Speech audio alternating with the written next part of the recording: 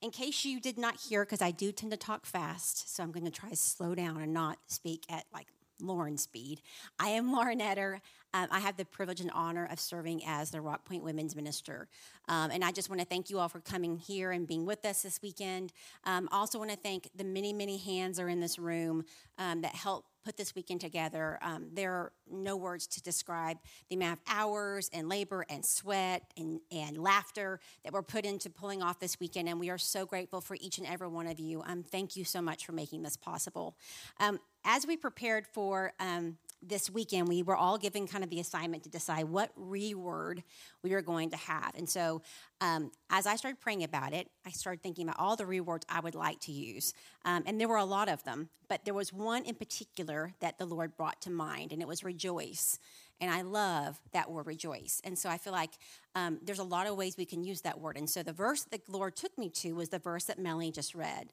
But our verse for the weekend, if you are not familiar with it, I'm going to read that to you, is also a favorite of mine. And so my goal is how am I going to use these two verses together? And what do you have for me, Lord, in these two verses? And so real quickly, I'm going to read verse from Matthew 11, 28 through 30, and that is our theme verse for this weekend. You're going to see it pop up a couple of times, and we're hoping this is what you experience a little bit as you rest at our retreat. It became like a running joke. How many RE words can you find? We never knew there was as many as there are. But my goal in this weekend is as I was praying, is I always hope that in everything I say and do, I glorify God, and I fall short way more often than I wish I didn't. But the one thing I wish I could, if there's anything I want to come across in my teaching, is that I love Jesus. And he's the only person I've ever gotten to know, and some of you may have had this experience, that the more I get to know him, the more I want to know, and the less I feel like I do know. The more I study, the more infatuated I become with him, and the less I feel like I know, because there's so many layers to him and to our Lord and to the Holy Spirit. And so, if anything, throughout my life, the Lord has allowed a lot of things I would have chosen not for myself. But throughout it, he has been trustworthy and faithful, and his word has been my guide. And so if anything, I hope the one thing that you captured from what I'm going to share with you about what the Lord showed me through Rejoice was that I love the Lord so much. And if you don't have a relationship with him, you are missing out on the best relationship you can ever experience. I pray that if you don't know him, that by the time this weekend ends, you choose to know him and accept him, because he's the most awesome experience. We can't even put into words what having a relationship with him is like. So I'm going to ask you to close your eyes, and I'm going to read our theme verse to you, because to me, it's almost kind of like a spa day to get to have someone read this particular verse to you, because it just sounds wonderful. Matthew 11, 28 and 30 says this: "Are you tired, worn out, burned out on religion? Come to me. Get away with me, and you'll recover your life. I'll show you how to take a real rest. Walk with me and work with me. Watch how I do it. Learn the unforced rhythms of grace. I won't lay anything heavy or ill-fitting on you. Keep company with me, and you'll learn to live freely and lightly." You can open your eyes. I love that area of the unforced rhythms of grace, to live freely and lightly. Come to me. Come away with me, and I will show you real rest. I mean, who's going to say no to that? Sign me up for that retreat. So there you go. It was easy to say, yes, I'll sign up for that. Thank you very much. But as I was studying the Thessalonians verse, and by the way, in your bag, all of our verses are in there, so you're going to find that verse inside your bag and that cling, so you can look at that verse as if it's not up on the screen behind me. But as I was kind of praying through, Lord, what do you want me to say? What do you want me to share? What do you have for me versus what do you have for everyone else in all these areas that we're studying? It kept coming up, and if anyone that in this room knows me, I love to pray. It is one of my favorite things to do is pray. I jokingly, but not jokingly, say that I used to love to pray when my kids were really little, because I could hide in the closet from them, and it gave me some time of escape. But then it became a real thing that really is my place of comfort. In fact, recently in a group I was in, we were talking about, like, what if you could pick one day to do anything, what would it be? And truly, my idea of a day that I would choose is a day where I could really just be in his presence by myself, praying with him because it is just the most incredible experience ever. And there's never enough time to really settle in and do that. I love to communicate. I have no problem communicating. My husband and my children would tell you that I'm an over communicator. And so one of the things the Lord taught me in my prayer time is as much as I want to talk to him, he also needs me to listen to him. And so that has become our love language, is that I will talk and then he'll remind me you need to listen and be quiet. And I've always found it funny because I am such an over communicator. I don't know how he's talking to any of you because I feel like I'm talking to him all the time. So I apologize. I'm sure he's like, we need to muzzle her. Like, we pull her back a little bit. But prayer is a gift that we've been given. It's a gift that we have. And the best part of prayer is just being in God's presence. There's no right or wrong way to do it. It should be as simple as breathing. But sometimes we overcomplicate it and we make it feel like it's something we have to do the right way. And that's not what God intends. God intends, he just wants to talk to you.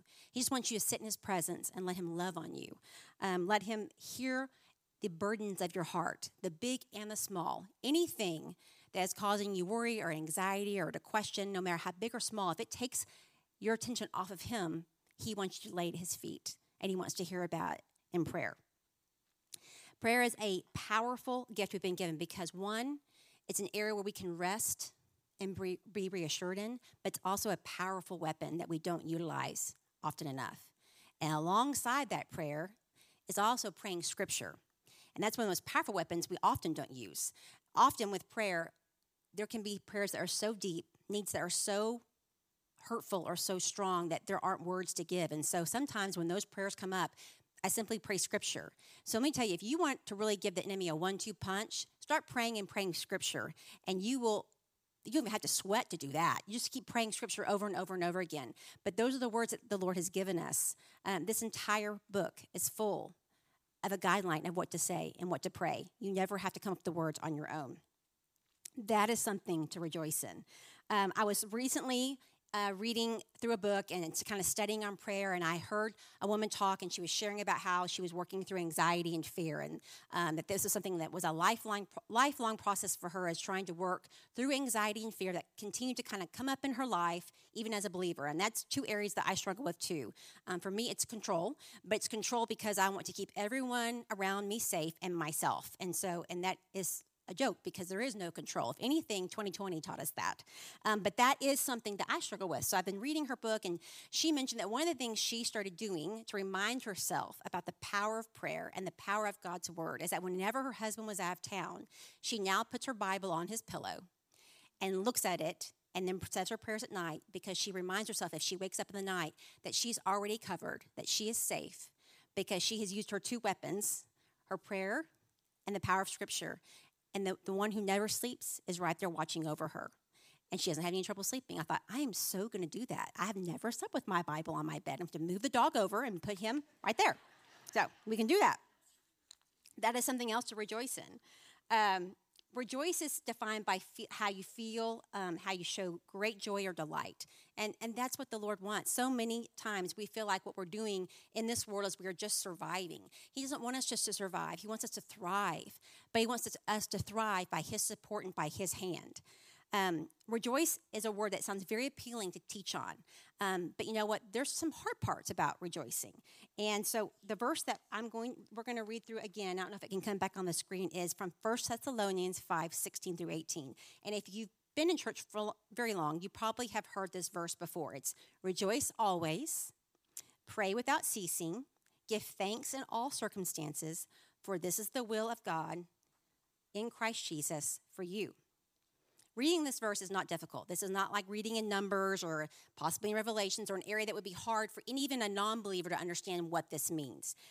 But there are hard parts of this verse, especially if you're in a season where you don't feel like rejoicing, where you feel like, I don't want to give thanks for what I'm in right now because I did not ask for this. I would like another, please. Give me something different. It's easy to rejoice when life is great. When everything is going simply, it's easy to rejoice.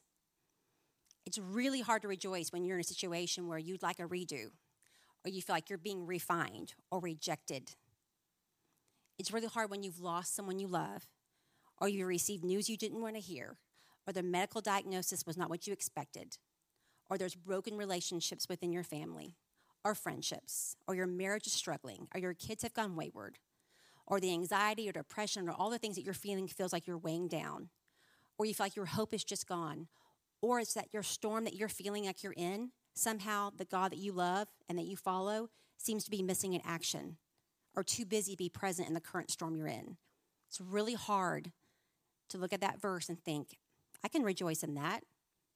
The thing that's not hard to do in those areas is pray without ceasing.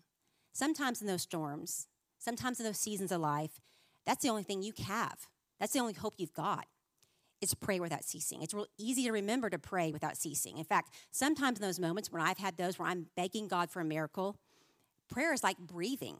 It becomes without me even consciously knowing I'm doing it. It's constantly just, help me, Jesus. Help them, Jesus. It's pray without ceasing. So I can do that in those storms. But giving thanks for that circumstance, that's really hard. Giving thanks for all circumstances, that's very hard. The other area in this is the pray without ceasing. Like I said, in those storms where life is not going the way you want, it's very easy to turn to where your hope is when you feel like there's no hope on this side of heaven. When he is your only hope, it's very easy to pray without ceasing. But when that storm ends, and all storms do, I can testify to that, they do. The storm will end, and life will settle down, and things will get easier. Then we forget to pray without ceasing because God isn't on our radar anymore. It's really easy when life gets easier to forget to pray without ceasing, to continue to have a purposeful and intentional relationship with the Lord, a one-on-one intimate time where you're talking to him, studying his word. It's very easy to let that piece go. And so when this next storm comes, because we're promised they will, or promised in this world we will have trouble, there's always another one coming just around the bend, we run back to this and to remind ourselves that we serve a faithful and loving God, even when we don't understand his hand. The other part that's kind of difficult about this particular verse is as you're speaking out those prayers and you're asking for certain things or praying for God to release certain areas, is praying for God's will. I can tell you, in my opinion, there's a lot of times I pray like, God, can your will be my will? Because I think my will is the right way to go. So if we could just have my will, everything's great. And it's really hard when that's not the answer. It's really hard when you've prayed your heart out and his answer is not what you asked for. Or when it feels like he goes silent. It's really hard to accept his will. And that's where we go back to where we're told in the word about God's character and who he says he is. And in those moments, that's where I go back to the word and I'm reminded that God says, you're not going to understand all of my ways, but I love you and trust me. That's why it's important to stay in the word, because this is where God's character is revealed. And it reminds us that we're not always going to understand why life goes up and down, and that's this way and that way. But we can trust that he does, and that ultimately is all for our good, and that he is faithful, and that he loves us dearly, and he wants us to return to him in every and any situation.